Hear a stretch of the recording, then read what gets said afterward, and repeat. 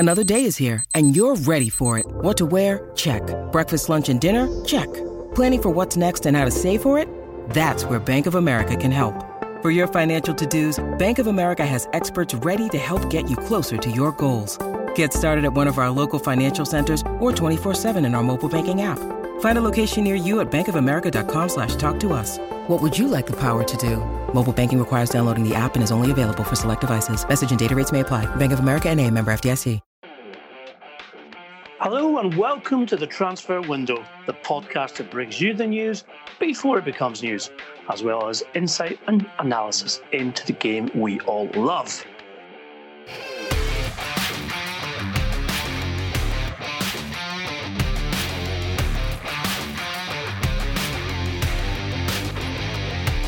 I'm Ian McGarry, and with me as always, transfer guru Duncan Castles.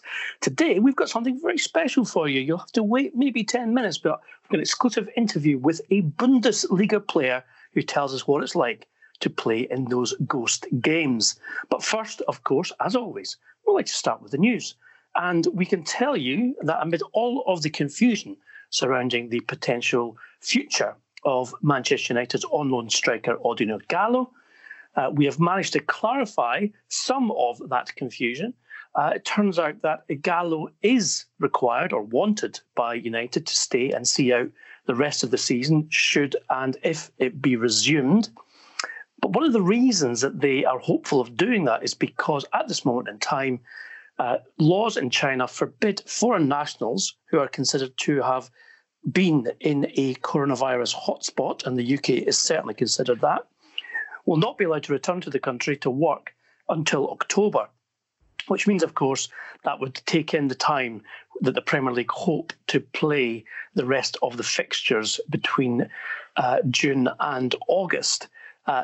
It's our understanding that United are not so keen to pay any permanent transfer fee for Ighalo, and the wages he currently earns at his parent club, Shanghai Shenhua, are very prohibitive with regards to what United would be prepared to spend on a permanent contract for the 30-year-old. Duncan, Ighalo's been pretty good for United in terms of his goal-to-game ratio and his appearances. This looks like probably quite positive for Ole Gunnar Solskjaer.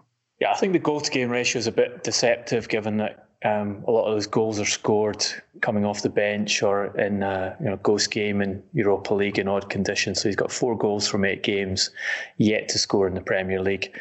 The Manchester United obviously don't want to pay a transfer fee for the player. Shanghai Shenhua already pay him very high wages. They've seen his value to them increase because of his status increasing and scoring goals in England for Manchester United. So they'd want a substantial fee to make it a permanent transfer. And additional money to extend the loan. I think where United have been clever here is in this argument that, well, you can't bring the player back under Chinese law at present. Therefore, you might as well leave him with us until he can return to China, and we will pay you a loan fee for the period in which he remains to finish this Premier League season, and we will pay a percentage of his wages as we have been doing up until now. So it gives them essentially a short-term patch if they can do a deal with Shanghai on that basis, and obviously Ighalo will be interested in extending his stay at least for a short period of time with Manchester United to get them through to the end of this Premier League season if the Premier League is able to restart functioning properly, and we'll talk about that more in the podcast, and actually get the games played. So confusion cleared up, we hope, with regards to Ighalo's situation. But Duncan, lots of conjecture in the last few days regarding the proposed takeover of Newcastle United by the partnership, including the PIF, the Saudi Investment Fund, who would be the major shareholder in the club. And of course, part of the confusion is being caused by if Saudi Arabia do indeed have any connection to the pirate broadcaster BOQ, who have been accused of stealing the match coverage from both the Premier League, Liga in France and La Liga in Spain. You have been at the forefront of reporting the news on this, Duncan, and I know you've been speaking to your contacts. Any updates that can clarify where we are with this? Well, I think there's an important report in The Guardian yesterday, which is saying that the World Trade Organization is going to find that Saudi Arabia was in breach of international law as a result of BOQ's theft of Premier League television rights.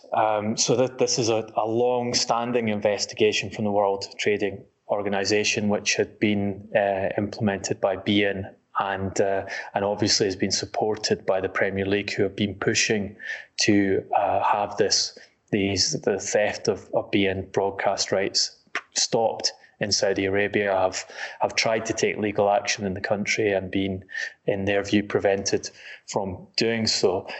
So it does seem like it would be further ammunition for those who feel, and we have La Liga arguing that way, we have beIN arguing that way, who are a major funder of the Premier League, that Saudi Arabia should not be allowed to buy a Premier League club. I've talked to someone involved with the buying party about this, and their position was, doesn't really change anything. The entity buying Newcastle United is PIF. It's the Sovereign Wealth Fund. The Sovereign Wealth Fund does not control broadcasts. It's not responsible for what is broadcast in Saudi Arabia. Therefore, there is not a direct connection between the buyers and the BOQ issue. Therefore, in our view, the Premier League is not in a position to prevent us from buying as far as their owner and director test stands. So that's their view of this. Also, an argument which I explained on the previous podcast and was reiterated to me is that if you are worried about the theft of broadcast rights in the Middle East, and you're the Premier League, and obviously the Premier League are worried about that, it would be better for them to have Saudi Arabia as one of their member clubs, because then it would be in Saudi Arabia's interest to stop and act against piracy and potentially actually buy some of these rights themselves. So basically have the Saudi Arabia's inside the tent, directing their fire hoses on the problem of piracy instead of being outside the tent and directing their fire hoses into the Premier League through the issue of piracy. So their stance is that they feel it will not make a change to the decision. Interestingly, asked when that decision will come, again, the feeling that they have is that this is being delayed because of the focus on Project Restart, and that no announcement will be made until a resolution has come to on the restart contact training, dates for when to restart playing, sorting out issues such as how many of the games will be televised, when the games restart, and guidance was do not expect an announcement from the Saudi Arabian end that the deal has been completed until at least next week. And so on to the Premier League, Duncan, and excuse my French here, but as one Premier League player I was speaking to just this morning called it Project Restart, don't you mean Project Shit Show?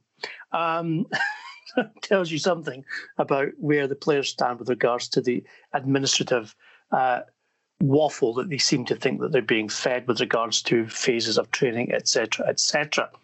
However, in Thursday's meeting, virtual of course, of all 20 Premier League stakeholders, a motion will be debated on when the transfer window opens this summer.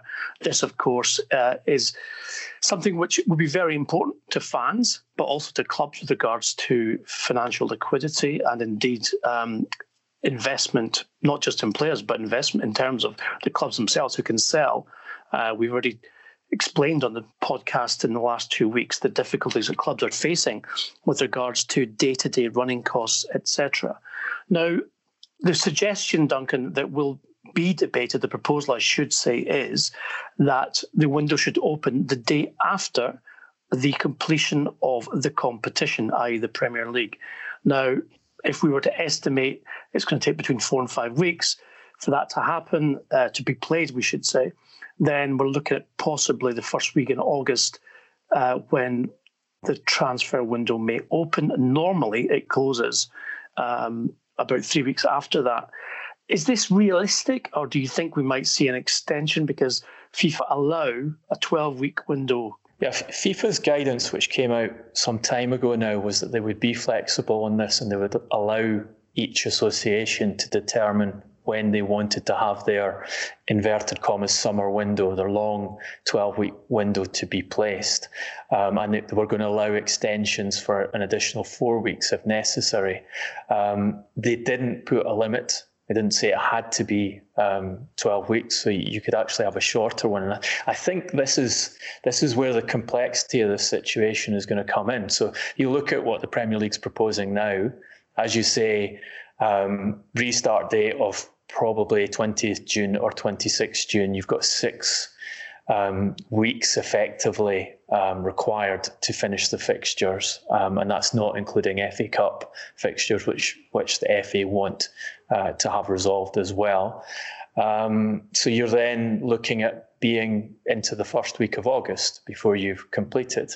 Now, if you're into the first week of August before you complete the current season, that gives you very little room to start the 2021 season and not run into fixture issues in that season, which means you're going to have a 1, 2, possibly 3 week break available to the clubs. And also we have European Champions League competition to fit in there. UEFA want to finish the Champions League in August, so further complication in getting all those fixtures in.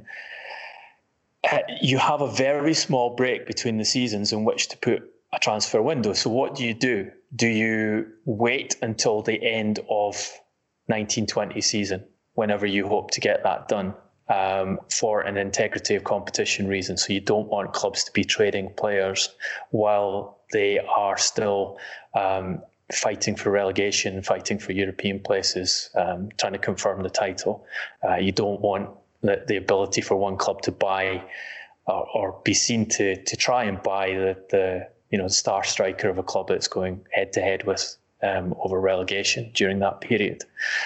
Or do you therefore wait until that season's finished and only start the window what would be just a couple of weeks before the 2021 season starts, which gives you a very abbreviated period in which to do business. Normally, clubs, we know, majority of Premier League clubs end up doing the majority of their business right at the end of the window, and they require this long 3 month period to run through options. And basically, most of them aren't very efficient at it. You're going to be asking them to condense that into a very short period of time, or run the summer inverted commas window long into the start of the 2021 season, with the complications that has over integrity of the next season's competition. In a circumstance in which budgets are going to be more strained than ever. So a lot of the discussions that are being had about transfers at present between agents and clubs are essentially curtailed by, yes, we're interested in your player, tell us the details, tell us how much it would cost to sign, but we can't actually make a decision because we don't know how much revenue we're going to have next season, because we don't know if we're going to get this season finished and we don't know when we're going to start the next season. So it is an extremely complicated process of how do you get an effective transfer window in what looks like it's going to have to be an abbreviated and hurried period of time.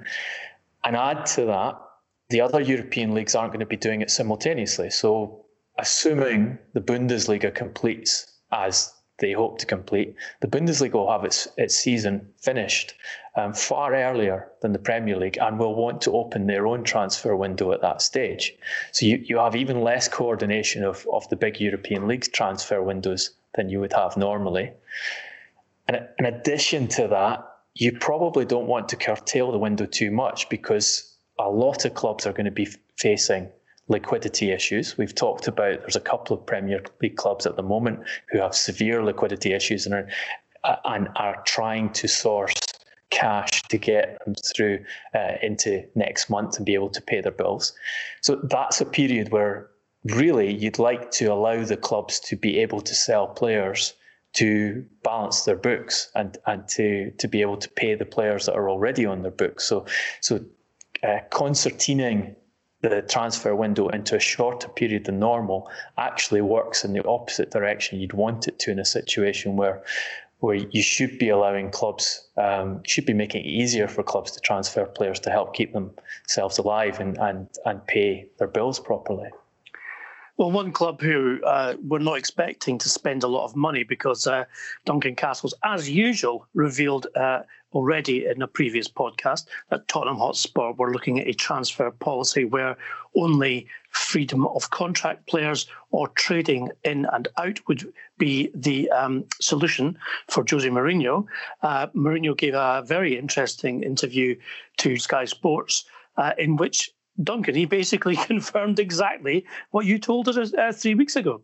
Yeah, he's talked about what he thought the transfer market would be like. He said, I'm not going to run away from the question. I think it is normal that we're going to have a different market. I don't see the world, and especially the football world, ready for some crazy numbers that we're used to have and some crazy investments that sometimes some clubs, especially some clubs of some leagues like ours, are used to do.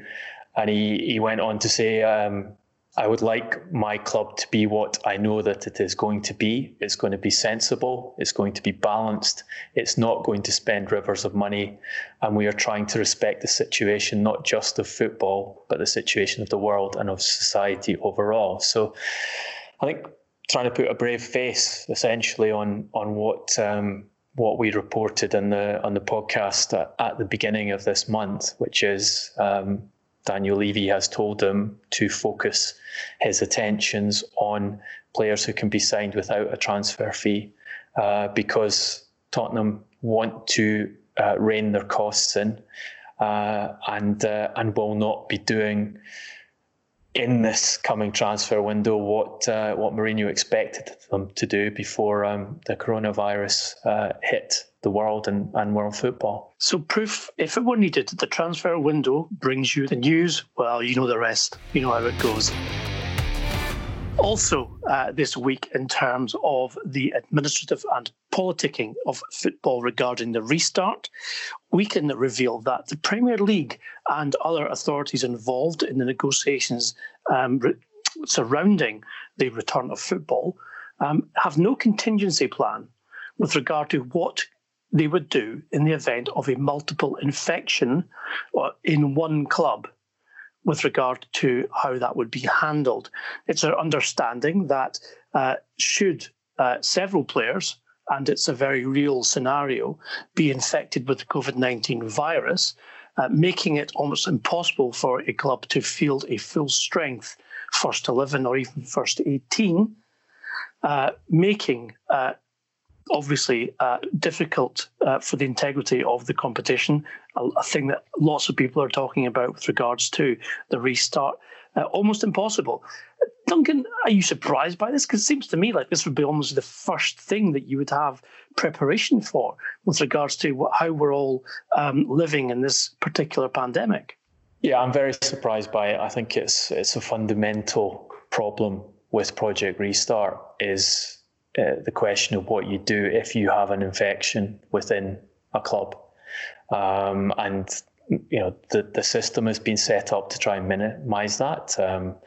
We've had Richard Masters, the Premier League chief executive, saying that believe that they've come up with a protocol that makes it as safe as possible for the footballers to play, although he did say that ultimately it was the players' choice as to whether they wanted to involve themselves, and if they felt that it wasn't safe enough for them and their family and they decided not to play, that they would be free to do so. But I mean, we've talked in the podcast about the issues with testing. We've talked about the question mark over the company that the Premier League are paying £4 million to provide these tests. And the fundamental problem I think they have with the protocol is that after the test is administered on the players and staff members, and the Premier League are allowing each club 50 tests per time, and they're testing them twice a week, those results don't come back for up to 48 hours, which means you can be positive for COVID at the time the test is taken, but you have up to 48 hours in which you are able to train, and it will soon be able to train in contact with your teammates. And potentially, during that 48-hour period, you could be playing a game against opponents. If you have an infection coming into what is not going to be a bubble, because they've decided they're not going to quarantine the players, they're not going to keep them in hotels, which I think is pragmatic, and a player gets infected by a member of his family, or in the course of social activity or shopping or whatever outside the training ground, brings that into the training ground, he could potentially infect multiple teammates before the testing system the Premier League have put in place blows the whistle on it and indicates that that individual has COVID. Therefore, you need to have a strategy as to what you do in that circumstance. And the safest way to address that is, once you have a case of COVID within a team group, especially a group that's contact training and in close proximity and involved in activity which we know carries the risk of transmission, would be to put everyone who's been close to that player in self-isolation for 14 days, not the 7 days that the Premier League is using. Track and trace, Duncan. The easiest track and trace in history. Yeah, the players have been close to each other, and therefore you would want to self-isolate all the individuals in the group until you've had the opportunity to let the disease run its course and test multiple times to see everyone is clear of COVID again. Unfortunately, you put that in place, and then you get the integrity of competition issues, because once you have a team taken out, or a number of players taken out from a team, how can they play games against opponents? And you have a schedule in which they're trying to concertina a lot of games into a short period of time. So one team taken out of action will mess with that schedule and will result in the restarted season lasting longer than the Premier League hopes it to last, and probably as a result, because they're going to have to run the next season, the 2021 season, close after the end of the current season, it will result in delays to that. So it's such a fundamental issue. I'm surprised they haven't devised a protocol to deal with it as yet. Project, as you now know, what I said before we started that particular part of the conversation, while England deliberates, Germany plays. And we now are very pleased to bring you our exclusive interview with Paderborn and former Brighton and Hove Albion defender Uwe Hunemeyer, who we caught up with earlier this week.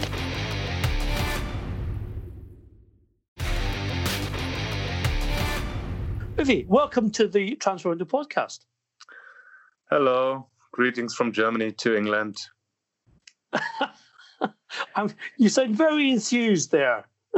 Yeah, I'm pretty happy because we've got a game tomorrow, so I think I can be delighted to play football already. So we are far ahead in terms of playing football comparing to the Premier League. So that's what we all love to do. that's our job. So I'm pretty happy. I'm looking forward to our game tomorrow. Brilliant. Uwe, tell us your experience, please, with regards to, because obviously we are, as you just mentioned, behind in this country with regards to restart. What's it been like for you with regards to training, coming back in terms of what the risks are with COVID-19, and then, of course, going to the ultimate stage, which is playing matches, albeit behind closed doors?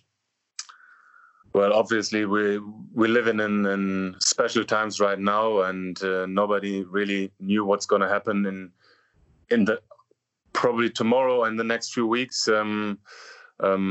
Fortunately, we are already back playing, but coming to this, we had to do, a lot of stuff before. We are still following a lot of restrictions in training, around training, especially around games. So we are back in training, I would say, for about 6 to 7 weeks already. Started in small groups, like 5 or 6 players in one group.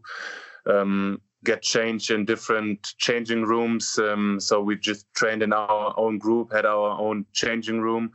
And then we opened up it a little bit more after 2 weeks, trained in bigger groups. And just 2 weeks before our first game, we could train in a full squad and could obviously do specific footballing stuff. So it wasn't the perfect preparing for our first game, but we all have to accept the circumstances right now. So, but we are pretty happy that we are back playing already. And of course, it's not easy. Of course, playing without fans, it's a different situation. Coming to a stadium, there are no supporters at all. It doesn't really affect you playing away games. Normally, you can get intimidated by home fans playing away. They can create pressure, put you under pressure. But right now, every game seems to be really similar. It doesn't really matter playing home or away, even though you're definitely feeling more comfortable at home still, but you miss your support behind you, and you can't beat really good teams because you don't have that home advantage. So all in all, you can say the better teams have a bigger advantage right now because they're just showing their football quality on the pitch. They don't really care about what is around the pitch, where you normally going away to a game, and then you get maybe under pressure by the home fans and the home team. So you could already see that on the first 2 match day that especially the better teams have a bigger advantage right now. I think, Uwe, I think I'm right in saying the first 2 rounds of the Bundesliga return games, there's just been 3 home victories. Is that correct? Well, I don't know exactly how many home victories there are, but especially there were a lot of away wins, definitely, much more than normally. And that's what I said before. Just as an example, the home game of Mainz 0-5 against Leipzig last match day, they lost by 5. So normally they can create a home atmosphere against a good team, but this time it's just about pretty much the quality of a team. So this shows maybe the disadvantage of teams which were with less quality right now. We had your former colleague Liam Rossignol on the podcast a couple of months ago, I think, when we first started talking about the prospect of ghost games, as you call them in Germany, which I think is a great name for them, far more poetic than behind closed door games. And his prediction was that football would become more tactical, and the teams that were more technical would benefit from playing behind closed doors because the fans had been stripped out of the equation. Does that marry with your experience of playing? Yeah, I would say maybe not more tactically, but definitely more technically, definitely. So that's what I said before. The teams with more quality having a bigger advantage. They just focus on their own game. They cannot get affected by home atmosphere. So they're just trying to to follow their match plan, and that's exactly what happened over the last 2 match days already. So it's quite interesting to see how it develops over the next few match days. But that's my experience after the first 2 match days, definitely, yeah. At Paderborn, you're fighting against relegation. You're 3 points away from your nearest rival. How difficult is it for you and your teammates to not have your fans there? Because in that situation, it seems to me that you're disadvantaged because of the situation that you are in. Yeah, definitely. As a small club as we are at Paderborn, with not the same financial possibilities as other teams, we definitely need our fans, especially at home. So because you've got, like, let's say 7, 8, 9 teams you can beat at home, and even the really good teams, it's difficult for us to beat at home, even with fans behind us. But you've got like mid-table teams you always can beat at home with your fans in the back. So it's even more difficult for us to beat or to get points on the board. So, but we try not to get affected by that too much, and we've shown that over the last 2 match days already. We played Hoffenheim at home. They were the better team football-wise, but we've still shown a great spirit and gave them a big fight, and we were close to win that game, even without our fans. But I would say with our fans behind us, we would have won that game, because that's a type of game you need maybe the fans behind you to give us that little edge to beat the opponent, and maybe give us a little lift in the last 10 minutes to run even more, to fight even harder, and that's what you're missing, definitely. There's been a lot of discussion in England that the clubs who are threatened by relegation, and essentially we've got 6 teams who have the risk of going down to the Championship, feel it's unfair to finish the season and have relegation decided where they do not have home supporters, and they do not have the benefit of their home crowds when they're fighting relegation. Did you have that debate in Germany? And if you did, how did it manage to be resolved to the point where you've actually gone back and you're playing, and this will count and decide relegation regardless of the disadvantages to the smaller teams that it applies to them? Well, actually, we didn't have a discussion about that. So in general, there was just the focus on finishing the league in any way. So every club was quite happy to finish the season. We didn't want to have a relegation by finishing the season. So every club was quite happy to carry on, even our club, because there is a lot of money from the TV contract. So if we wouldn't have carried on playing, the clubs would be in big problem. Would have get big problems without that financial support of the TV money. So there wasn't any discussion about disadvantages or advantages for smaller clubs playing without fans at home. So that wasn't the case. You were a member, obviously, of the Brighton team who achieved promotion to the Premier League, and then played in England's top flight as well. Could you describe to us what the difference is in terms of the style of football in England with regards to having a massive home support behind you compared to what might be the case when you're playing an empty stadium?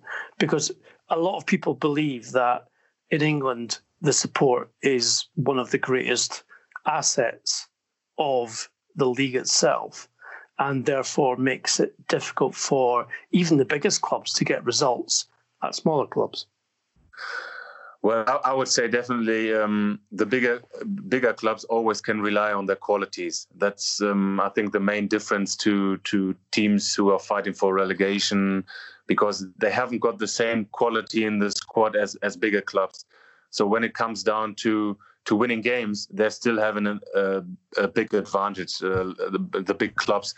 But what football makes us so. How do you say, like, what makes it so enjoyable for us is the fans behind us. Go into a stadium, get cheered by 50,000 plus, and they're cheering you up, fighting for every ball, challenging, going for duels. That's why we play football, not playing behind closed doors. But that's right now the situation we all have to expect, and we in Germany made sure we can finish the season in any way. So every club was happy to do that. I know the circumstances right now in England. I think we are probably had like 4 to 6 weeks, but every club hopes to get back to normal times and playing in front of a lot of supporters. That's all what we want to do. But right now, it's really difficult to fight against COVID-19, and we have to respect the restrictions and circumstances. So, and hopefully we can carry on as normal as soon as possible.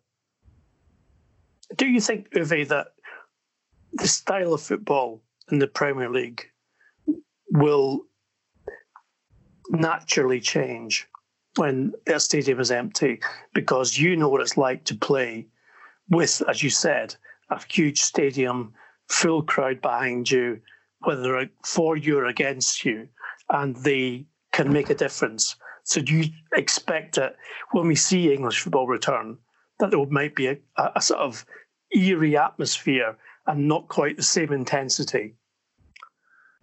It can happen, definitely, because from my experience playing in England, I know how massive the supporters are for a home team, or even when you're playing away and you've got a big away crowd behind you.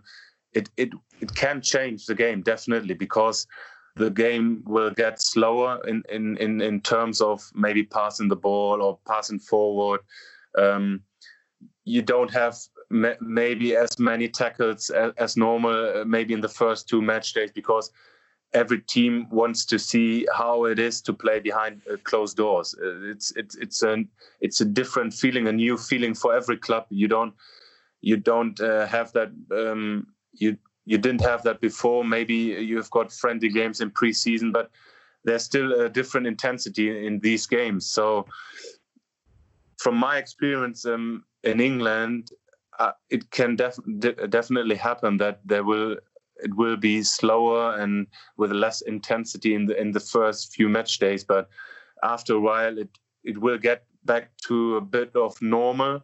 But the fans have play a big role in England, definitely, to force players to go forward, to dive into tackles, because you get a response from the fans, and that makes you stronger through a game. You know they will support you as long as you can run, and that won't happen without fans, and that could definitely change the game. You've told us you're enjoying being back training and playing again. What's the response from supporters been like in Germany? Well, right now it's pretty quiet. Nobody knew really what's going to happen, especially with let's say hardcore fans. Everybody were expecting they're going to stand in front of the stadiums, and so they will still have a big crowd and in front of the stadium. But that didn't happen right now. So it's really calm. You just can read in social media sometimes some reactions. Of course, not every fan is pretty happy, but when you just seen the first the supporters watched on TV, there were about 5 million watched football, the first match day of football, which is probably one of the biggest number for Sky in their whole career. I don't know how I can describe it. So everybody was quite happy that we are back playing, and but we have got a big responsibility for the society. So we have to follow the rules, wearing our mask whenever we are in public. So, but all in all, I would say the fans are pretty happy football is back. but everybody hopes to be back in the stadium as soon as possible, of course. Do you feel safe? Because there's been a lot of debate about players returning to training, contact training, and then games. Have you felt safe in the obviously the rules that have been put down, the guidelines and everything else with regards to playing football again? To be fair, I feel absolutely safe, and all my teammates feeling safe. We get tested twice a week. The guidelines of the DFL were pretty good, and fortunately, we've got a great health system in Germany. So I think they've done a great job. The health services here in Germany and the DFL as well to give us a guideline to follow and to get us back to playing. And I feel absolutely safe. I've got no concerns about the COVID-19 right now, but we still follow it with a lot of respect. But I've got no concerns at all right now. Can you tell us a bit more about the testing and the procedure around tests if someone is shown to be COVID positive? Are you using, is it swab tests that you use?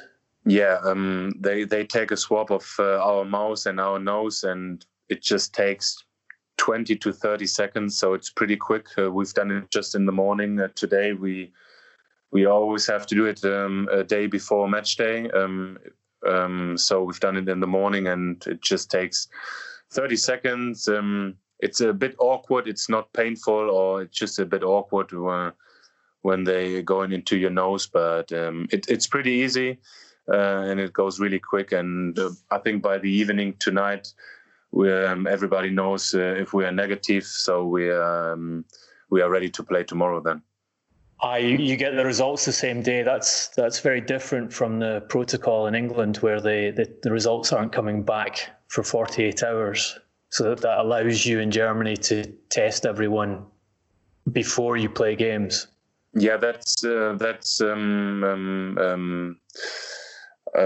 how do you say, that's compulsory from the DFL. So we get tested a day before a game. Sometimes we get the test, I would say, by the end of the evening. If there's no positive test, sometimes we don't even get an information about that. So because we've tested already 8 to 10 times already, so it's pretty normal for us already. And right now it's a good sign for us that everybody's negative. We just had that first positive test just at the beginning of the COVID-19 crisis, where one of our players were positive tested, and the league were stopped straight after. But after that, fortunately, everybody was tested negative. As a defender, Uwe, you're involved in more contact probably than other parts of the team. So your risk assessment is probably higher in terms of, when you are in contact with other players. You said you feel safe, but at the same time, do you ever consider your own safety with regards to that? During a match, I'm not really thinking about this, because I know because you're committed. Yeah, definitely, and I know all the other teams are tested as well. So I cannot think about it during a game. Definitely. In general terms, at the beginning, maybe I thought a bit about my own safety. But I respect the rules and I follow it the best I can, and I make sure when I'm back home, I try to stay at home as much as I can to protect myself and my family as much as I can, because of course there might be a higher risk of getting infected during a game, but right now there is no positive test, or there might be 2 or 3 cases in the Bundesliga right now, but these players go into quarantine pretty quick. But all in all, we've got a great health system here in Germany. And because whenever I think about too much about my own safety or about general risk, it will affect me on the pitch and during my training routine. So there is no point for me to think too much about it. Am I correct in thinking that in the Bundesliga they identify which players have tested positive if they do test positive, so everyone knows who has had COVID and whether they've been excluded from the team or not? Well, the clubs, they do not really say which player was tested positive. There are always rumors about player. Just read about Marcel Sabitzer of Leipzig. He was just back to playing for Leipzig on a last match day, and he performed really well. And we just knew that there were two players or one player of Leipzig who was tested positive 3 weeks ago, but nobody really knows who it was because it's probably too private to say who it was. And I don't know. It wouldn't really affect me to play football when I know this player was tested positive, because after he was tested positive, they were saying he cannot get infected again. So because he created antibodies. So I don't know if it would change my mind to play a football game if I know which player was tested positive. I don't think so. Yeah, that's the same protocol as in the Premier League. They're keeping the identities of the players secret, just saying which club has had the positive test. Livy, to change tack, because I think you've been very generous with your time with regards to talking about your experience of playing under the restrictions of COVID-19. But we'd be very interested to know, because Erling Haaland has made an incredible impact at Borussia Dortmund since moving, and just wonder what it's like as a defender to look. I'm sure, have you played against him yet? No, we play them on next Sunday. Lucky you. Yeah, that's our next game on Sunday. What do you think in terms of the impact he's made? Because he seems to be something of, we used to say about the Brazilian Ronaldo, he was the phenomenon. But Haaland seems to be a bit of a phenomenon himself. Well, he introduced himself to the Bundesliga quite impressively. I mean, he scored already, I would say, 10 in the Bundesliga and even more goals in the Champions League. He looks like a great striker, to be fair. He's got everything in him. He's quick, he's powerful, he's strong. He's got a great nose to give himself the right to be in the right place in front of a goal. A great finisher, even a great mentality, great guy from what I have seen. He's good. He's got a great career ahead of him from what I have seen over the last 6 months. So it's impressive to see him, and probably I will face him next Sunday when I'm not getting my 5th yellow card in my game tomorrow. It would be interesting to play against him. He looks like a great striker with a great future ahead of him. Definitely. You're not thinking of intentionally getting that yellow card to avoid having to play against him, maybe? No, I'm thinking just about the game tomorrow. If I need to get a yellow card because I can save a counter attack or I can save the win, I will definitely take it for my team. That's what I'm thinking about. Yellow cards happen. Sometimes you have to take one for the team, so I'm not thinking about it. It's a plethora of very talented players now in the Bundesliga as well, Uwe. Lots of talk about Kai Havertz, as well as Timo Werner, possibly moving to England in the next transfer window, whenever that starts. What's your assessment of those players with regards to their suitability as a man who has played in England and knows the very, very unique things that you need to have to succeed?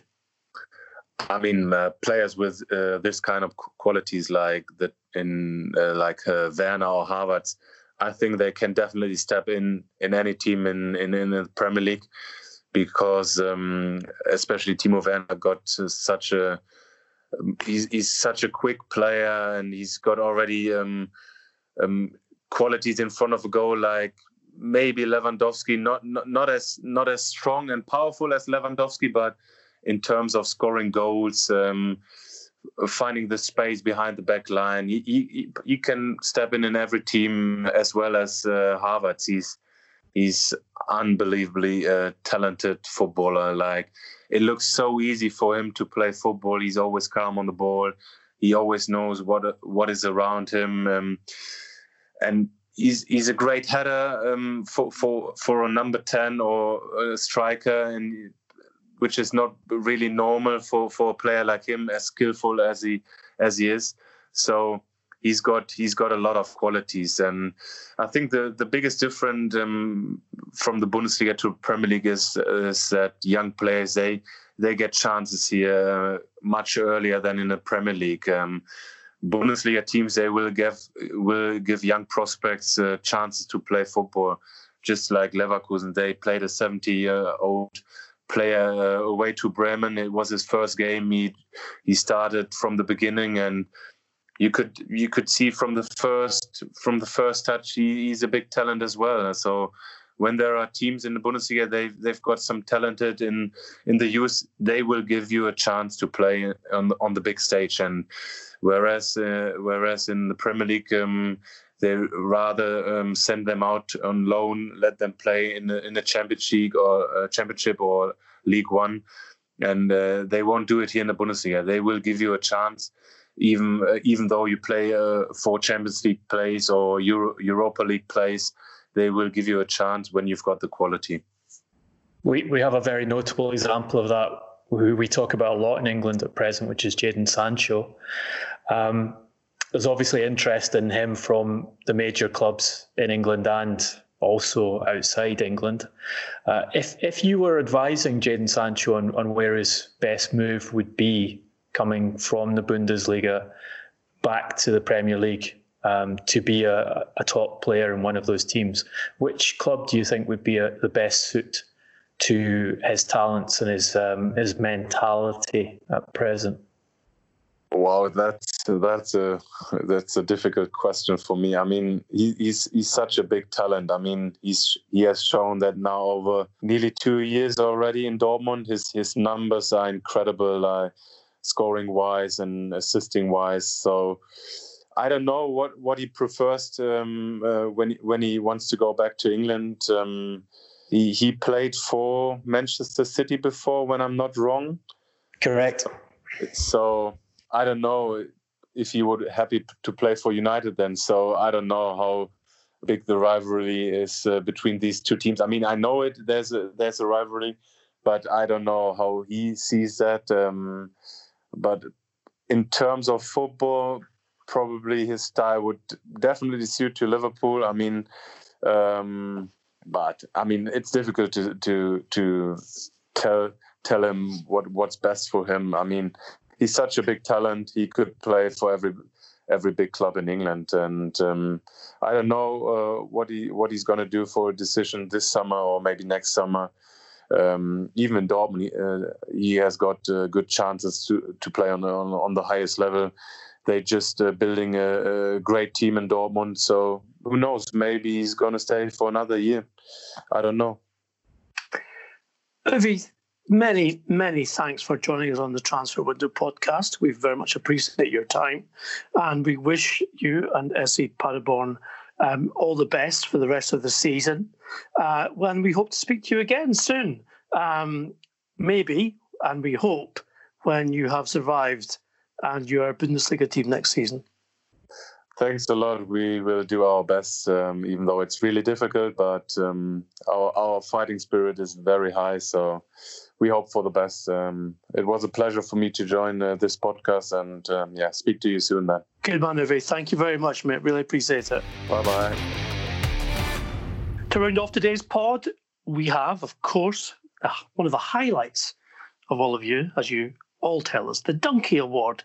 And there can be no other subject to commend to the title of the Super Donkey than, of course, Mr.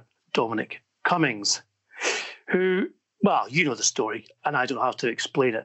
This is the Dominic Cummings Award for sorry being the hardest word, or indeed the word you don't have in your vocabulary.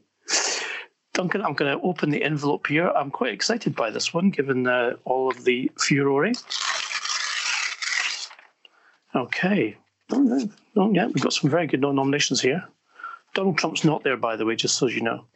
Our old favourite and friend of the podcast, Pep Guardiola, is being nominated for not apologising or even admitting to, a bit like Mr. Cummings, any wrongdoing regarding tactical fouling. I'll leave Duncan to expand upon that one. Roy Keane, a man who also finds it very hard to apologise, but in particular, we're thinking about his deliberate injuring of Alf Inge Haaland in revenge for a previous tackle Haaland put on Keane, one which was rather colourfully described in Keane's own autobiography, and which he served, I think, a 10-game suspension for what he wrote rather than the tackle. And last, but certainly not least, John Terry for everything.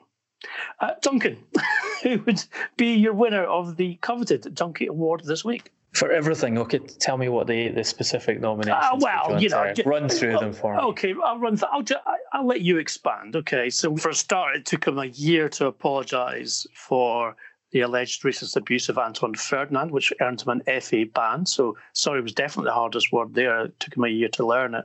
It's only 5 letters. Then there was the alleged affair with Wayne Bridges' partner and mother of his child, which ultimately cost Terry the England captaincy and then saw the demise of Fabio Capello as manager.